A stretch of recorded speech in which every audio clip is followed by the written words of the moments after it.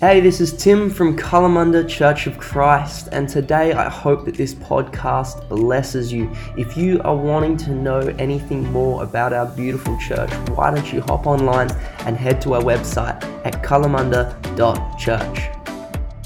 You were here last week talking about keeping in step with God's Spirit, and so we've been on this journey about our identity in Christ, which I'm going to conclude today. But before I get into that, anyone at the Scorchers game last night? Not many Scorchers fans, a couple of, how good were the Scorchers? I remember I actually did a cricket scholarship in my younger years and went to boarding school and did a cricket scholarship.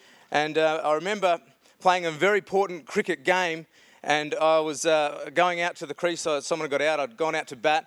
And you know, in a cricket game, you have all the gear you need. You have a bat to hit the ball, you have pads, you have a helmet, you have a thigh pad, you have all the gear. And I remember getting out there, and this bowler, the guy at the crease comes over and says, look, this bowler is really quick. He's a very fast bowler. I said, that's all right. I've got all my gear on.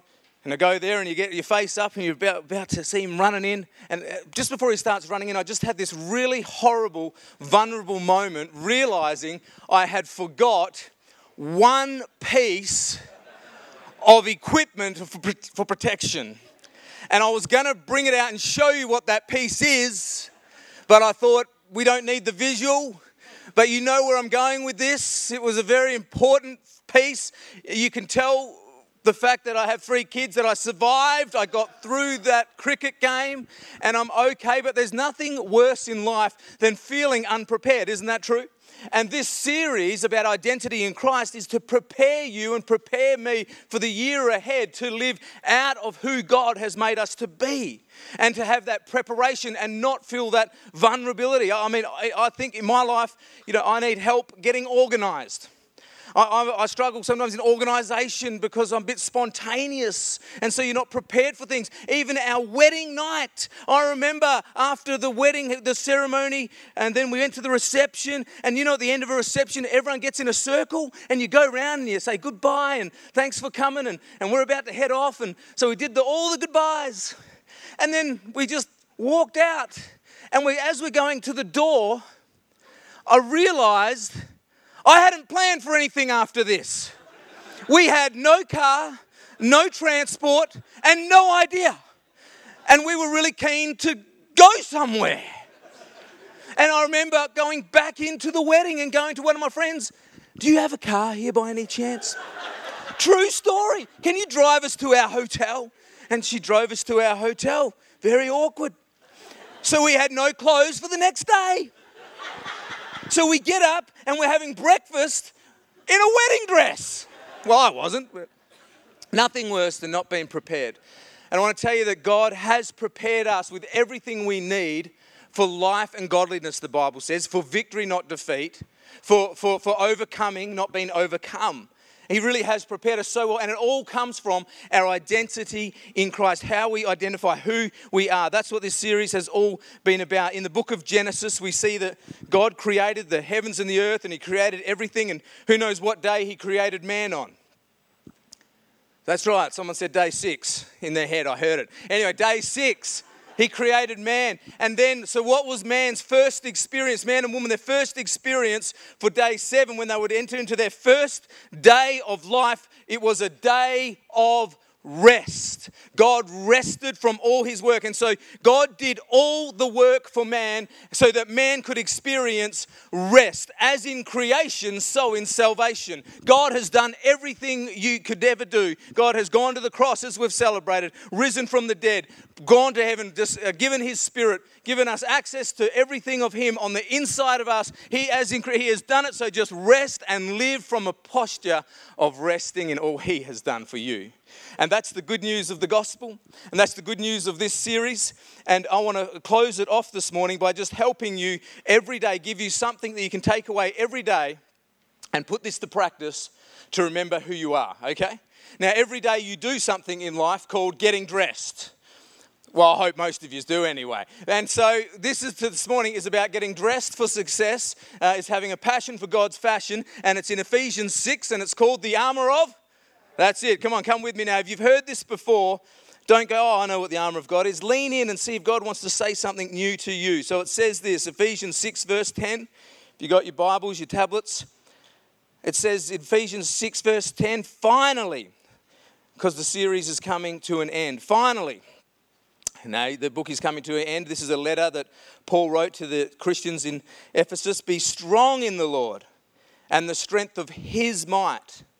Put on the whole armor of God, that you may be able to stand against the schemes of the devil. For we do not wrestle against flesh and blood. What that means is your fight is not against people. And that's really liberating news.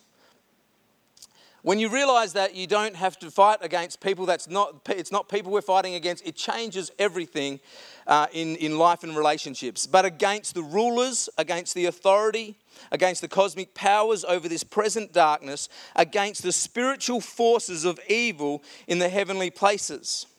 Who knows that we are in a battle?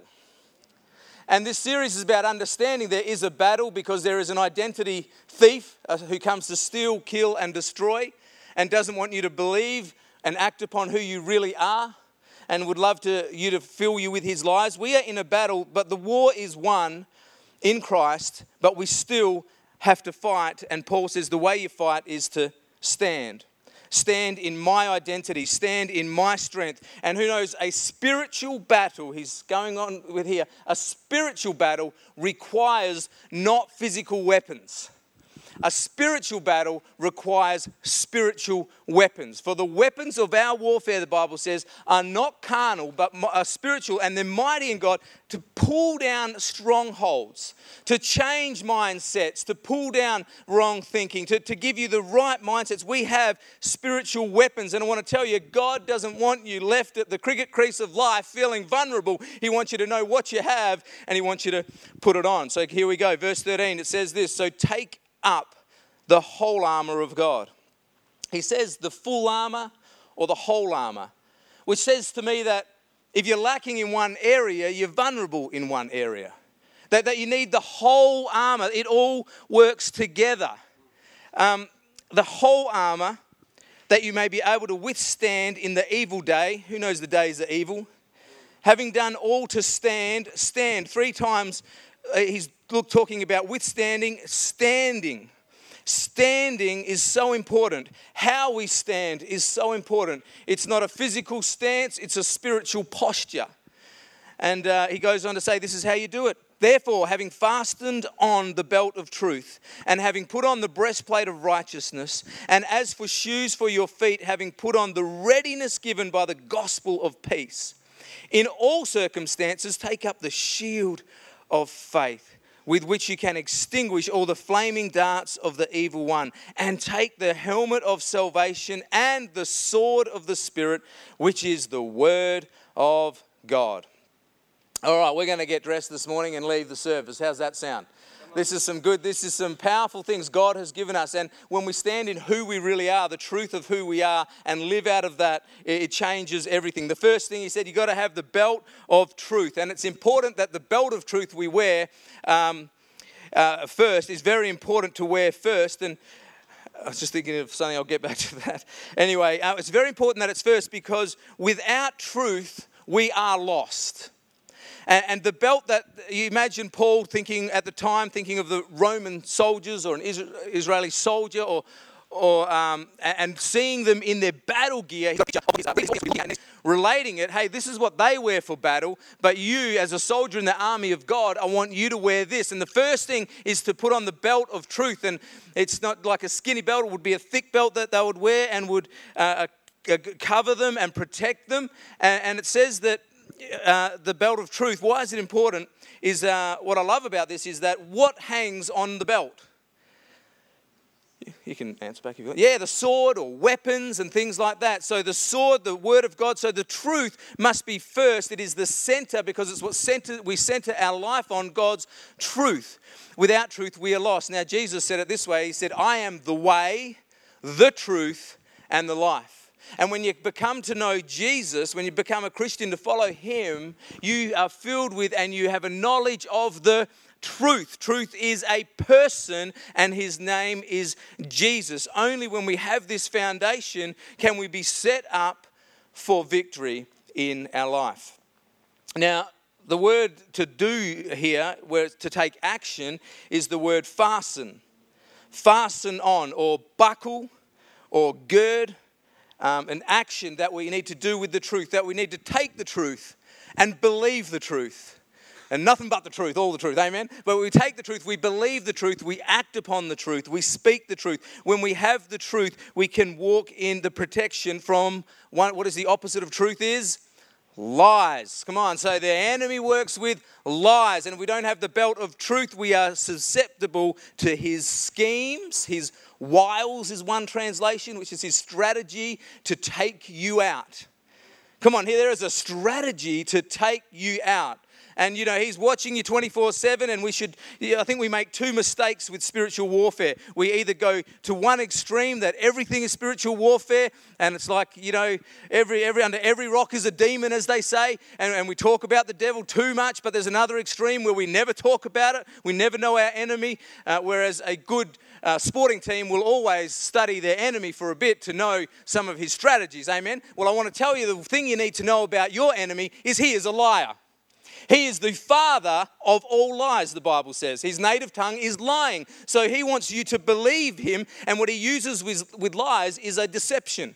So if he can deceive you. The problem with being deceived is you don't know you're deceived because you're deceived. And it's only the truth when it comes to you that brings the lights on, that lifts you out of the deception of the lies of the enemy. So the truth of God's word, the truth of who you are in Christ, will lift you out of the lies and the darkness of who the world says you are, who he says you are, what your past says you are. But you gird up, you put on the belt of truth to protect you from his lies. Does that make sense? So they say that when you're trying to spot counterfeit currency or counterfeit money, you don't study the fakes, the counterfeits. You just study the genuine, yeah? So if you know the truth of what the money looks like, you can spot the counterfeit straight away. That's why the truth of God's word, we have it in us, but we're also to walk in his truth, yeah? We're to walk in his truth, and as you do, you'll suddenly realize, hey, that's not a part of God's plan for my life. That's from the enemy. That's a lie. And the belt of truth buckled on will set you free from the enemy's life. So we put on the belt of truth in the morning. The question is, do you take it off at night? I know it's a really interesting question, that one. People said, I've got the whole armor of God on in the morning. I left it on from yesterday. So this isn't like something you have to actually do, but it is a mindset, and it is understanding our spiritual reality in Christ and being renewed in our mind according to that. I get up in the morning, I put on the belt of truth. Thank you, Father. And then you put on the breastplate of righteousness is the second piece. And the Roman soldier, he would wear this bronze breastplate, and it would a defensive weapon, really, covering his vital organs. The actual word means heart protector. So the vital organs where you could go down in a hurry, if you don't have your heart, you're gone. What does the Bible say? Above all else, guard your heart, for out of it flow the issues of life. Out of it flow. So that guarding our heart is the righteousness of God. Notice it says, having put on the breastplate of righteousness. Righteousness, simply put, is being right with God. You know when you're not right with someone, don't you? And all the married people said? And there's that horrible feeling of that's the only way between you and the person. There's just something there. And often it starts really small, like a wedge, and it's really tiny. But who knows, over time, a wedge gets bigger and bigger, and you get further and further apart, and suddenly you're sleeping really close together, but miles apart in your heart, and it breaks God's heart because you're letting something get between you. And that's what we are like with God. We are born separate from God, from the sin in our life, from being a sinner. And when Jesus came, he gave us, the Bible says, he who knew no sin became sin on the cross so that you might become the righteousness of God. I want to give you some good news this morning. This is a whole nother sermon in identity on Christ, understanding you are right with God right now. You are right with God right now. Oh no, Brad, you don't know how I feel. That's okay. Your feelings are protected by the righteousness of God. I feel like a sinner, but you're not. You're right with God right now. But I've been stuffing up over and over again, and I've been doing all these wrong things. And I just keep saying, God, help me, please forgive me, and He has. And you are right with Him right now, because nothing that you do can make you more right with God when Jesus has done it all. It's a bit like this. Can somebody who doesn't know Jesus do enough righteous things to be righteous? No, they can't do enough. It's like their righteousness doesn't make them right. Same with us. You can't do enough sin to make you unrighteous. Gee, Brad, this sounds like pretty loose living, greasy grace type of preaching. And that's what Paul got accused of. So I'll be with, shall we go on in sin, the Bible says? He says, surely not. You're a new person. You're a new creation. And the only thing that will hold you back is the programming of the old Brad. And that's why, as I get the truth, as I understand who I am and reprogram my mind, will and emotions, I renew my mind according to God's word, I see and manifest who I already am in Christ. Amen. That was a big mouthful there, but I enjoyed that. Have you ever heard of the saying, wardrobe malfunctions? Well, it's true in the spirit too. And a wardrobe malfunction is when some article of clothing leaves you exposed. And so God doesn't want us to have wardrobe malfunctions in the spirit. He wants us to, and they could be things like carelessness. 1 Peter 5:8 talks about the enemy is prowling around like a roaring lion, seeking who he may devour, not taking it seriously. Carelessness can wardrobe. Unbelief, having an evil heart of unbelief. Hebrews 3:12 talks about just abusing the grace, just going on and just rebelling and just being in disobedience and just not even wanting to say, sorry, God, can hinder your ability to stand firm and defeat the enemy. Because what happens is your confidence gets knocked. You have changed in your standing with God, but your belief about that has been shaken a bit because you've lost confidence from looking at the circumstances or disobeying God. So we need to keep that breastplate in place. And then it says, for shoes, we need to put on the Nike Air Jordans of Jesus. Amen? We need to put on the readiness of the gospel of peace. God has given us the best shoes that we could ever wear. I was talking to might have been the interns this week about that preacher, a sneaker guy, the Instagram account. Anyway, taking photos of preachers' sneakers, and then he puts how much each one's are worth. It's like, man, if I ever get on there, it'd be like, hey, you got them at Kmart. It's like, life goals, get on there. Not really. A Roman soldier needed to have really good shoes, and they would have what is called cleats or spikes on the bottom for two things, actually, I should say. Not just for stability, but also for speed, to gain traction, so that the gospel in the spirit now, so the gospel will not only balance you and ground you, but you can move it on quick. You can be like having the beautiful feet of the one who brings good news, that you can get to the next place quickly. So they could move fast and they were stable. So when they were in a battle, the most important thing was not to lose their footing. So when we are spiritually speaking, God wants you to be balanced with the gospel of peace.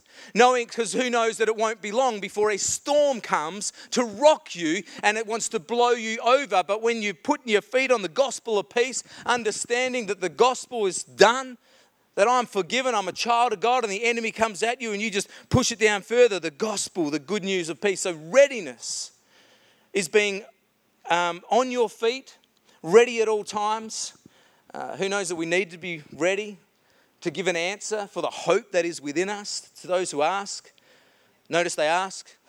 And we live it first. Hopefully they see it and they want to know about it. But hey, never miss an opportunity to talk about it, yeah? To share the gospel of peace. And so they would be stable.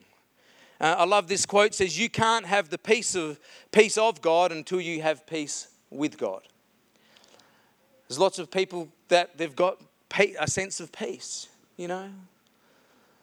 As they finish that, blow out that, whatever, drink that, and sense of peace. But you can't have real, true peace of God until you know you have peace with God. And the gospel does that for you, knowing that you have now peace with God. Remember the Matrix movie, and you see Keanu there, and he's like just being able to bend over and all sorts of weird, and all the arrows are going past him. I often liken it to that, having the shoes of the gospel of peace on. I'm just ready for battle. Here I am. Readiness means constant vigilance. Always been ready. Are you digging your feet in and gaining speed for the gospel? I pray this year it will be like that for us.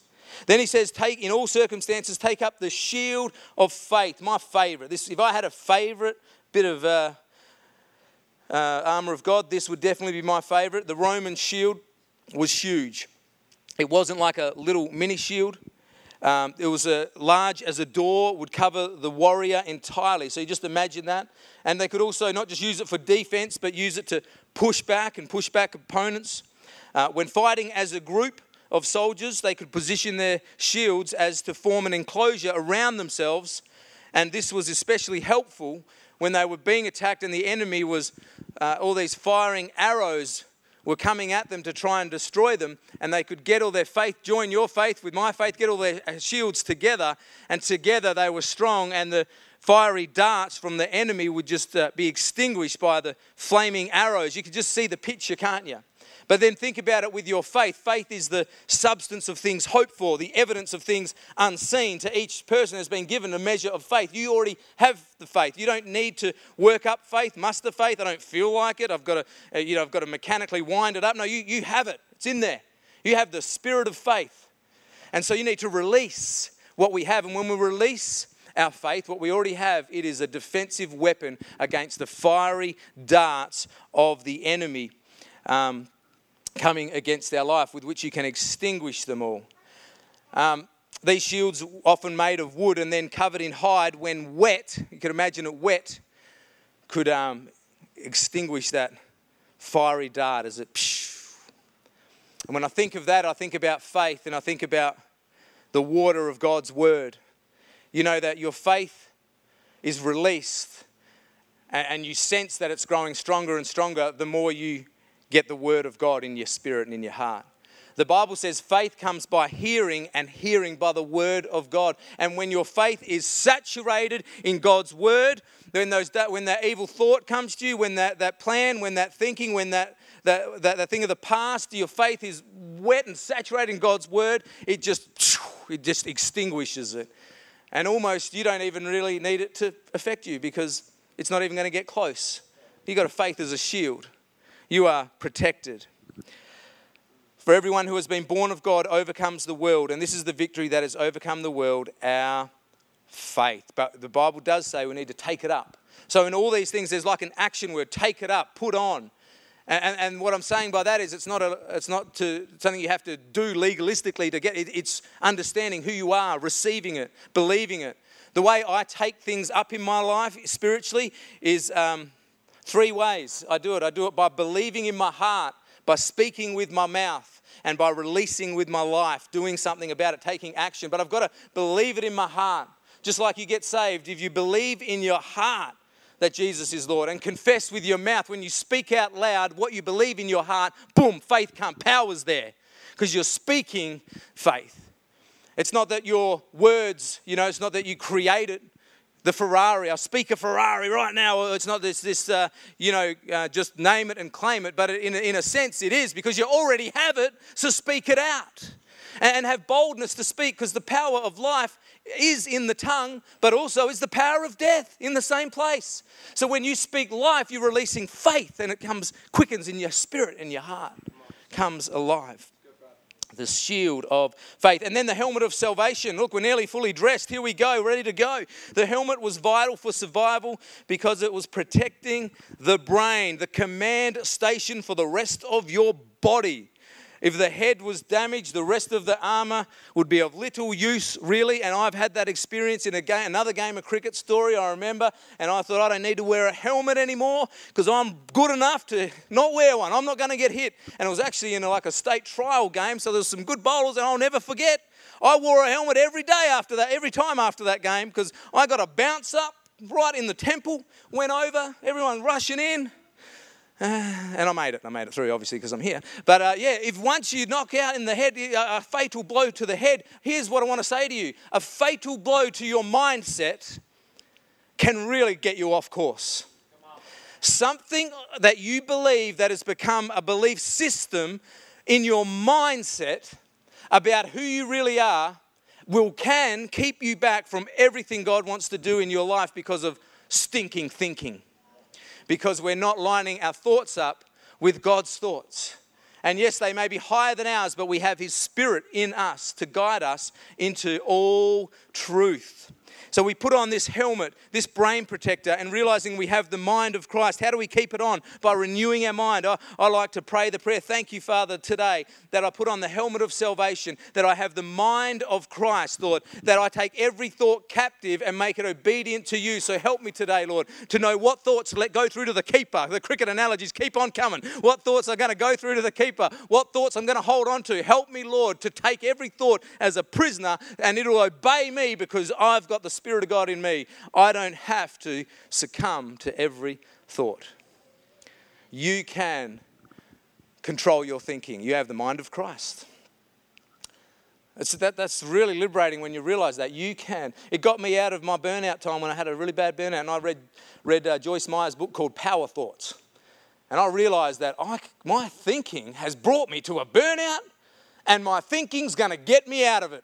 So I'm going to have some power thoughts that line up with salvation. The word sozo, not just saved from sin, but delivered, but set free, healed, whole is the word. I have salvation, the helmet of wholeness. I am in my right mind, amen. I'm not going crazy. I'm giving my right mind for Jesus because of the helmet of salvation. And we put it on. And lastly, well, not lastly, but you come with me as Luke comes back up and the team, if they like, too. That'll be great. The sword of the Spirit, which is the word of God. This is your offensive weapon. If you want to be offensive in this life, just make sure you do it with the sword of the Spirit to the things of the enemy. That's about the only offense we should really be dealing with, amen, in the church? I think that's good news anyway. So the sword of the Spirit, the word of God, offensive weapon to attack. And we could attack. And so the sword is the word of God, and that word there is the rhema word of God. So 2 words in the Bible that are word is the logos and the rhema. The logos is the word. Jesus is the word, the word of God. But rhema is the now word, the spoken word of God. Rhema is the word that comes to you and quickens you, and that's what really kills the enemy. When you've got a word from God and you speak it out loud, he's terrified, because like when Jesus was in the wilderness and the enemy came against him to stop his destiny, to stop him completely, and he's in there 40 days and the enemy wants to destroy him. And every time he come against him, every time he come and said, come on, turn these stones to bread. You must be getting hungry right now. Smell the bakery. Come on. And he's like, no, man does not live. It is written, man does not live by bread alone, but by every word, every rhema, every word that's proceeding out of the mouth of God. This is why sometimes in church, in our Christian life, preaching to myself here, sometimes we get stale and we get dry. And we get a bit old school, and we get a bit heard this before, been there before, done that. And we just get a bit into the motions, and we're just doing church, doing life. And what we need is the rhema word of God. We need a word now word for your life that poof, on the inside of you says, oh, that's what God's saying to me. And I want to tell you how to get the rhema word is to be full of the logos word. Rhema is like getting a bucket in the ocean of logos and taking a bucket of the water and pouring it on yourself. God gives it to you, and the more that you're reading His Word, the more you're soaking in His Word, meditating on His Word. That's why there's never wasted time in the Bible. Even if it's boring and you think, I'm not getting anything out of it, it's not wasted. I've known that as a preacher. God will draw out what I deposit in. And so I just got to keep filling up with God's word. We all do, and meditating on it. It's not always sitting in front of it. It could be just driving along and just singing scripture. Because the sword of the Spirit is the word of God. My question for you, have you got anything to give the Spirit on the inside of you? Because you've got the Holy Spirit, and He's saying, I wish you'd pass me the sword. I wish you'd give me the sword, Brad. You know, you went through that situation. You went through that adversity. And you just needed the sword.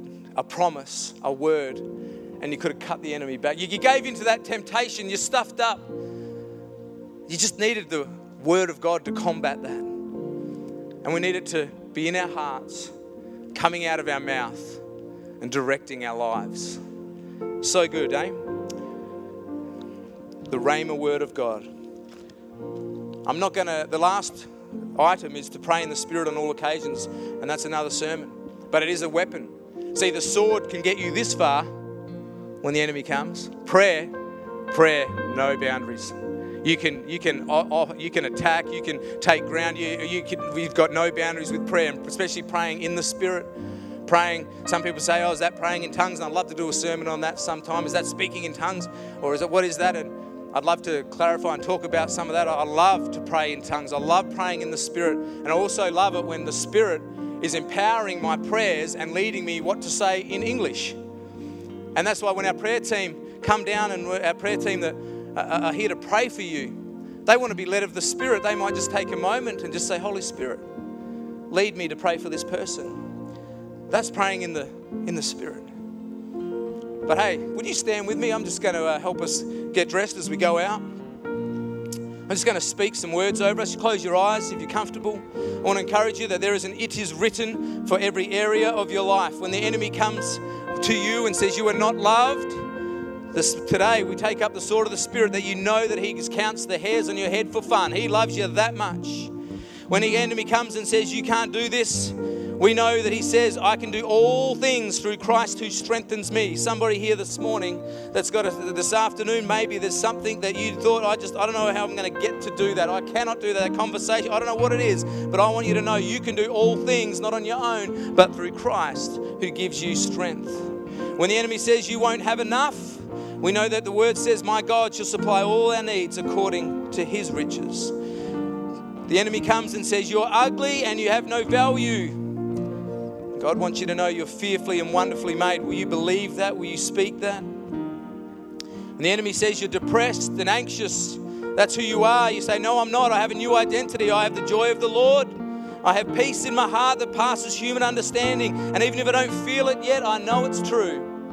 You don't have to feel God's word to see it move in your life. It is true whether you feel it or not. The enemy says you're a failure. But I thank you, God, that my identity says I'm your masterpiece, created in Christ Jesus with good works, prepared in advance to do. The enemy says you're lonely, you're on your own, and you can go, that's a lie. God said he'll never leave me nor forsake me. Someone might have walked out, someone might have rejected me, someone might have left me. It might have just been unfortunate circumstances, someone passed away, but I'm not alone. I'm not alone. He never will leave me nor forsake me. And lastly, the enemy will say, you are what you have done. You are what you did. And I'm here to tell you this morning as we close off this series, you are not what you've done. You are what Christ has done. You are a new creation. You are brand new. Your spirit is perfect, blameless, holy, and stands perfect before God. And that's who you really are. So therefore, if anyone is in Christ, he is a new creation. The old has passed away. Behold, all things have become new. Father, I just speak that over us this morning. In the name of Jesus, I declare the new creation of God. Father, I thank you that this morning we don't align or identify with what we've done. We don't identify with what's happened to us. We don't identify with sin or what the world says, but we identify as children of the Most High God. I am who you say I am. I just pray that over every person in this place.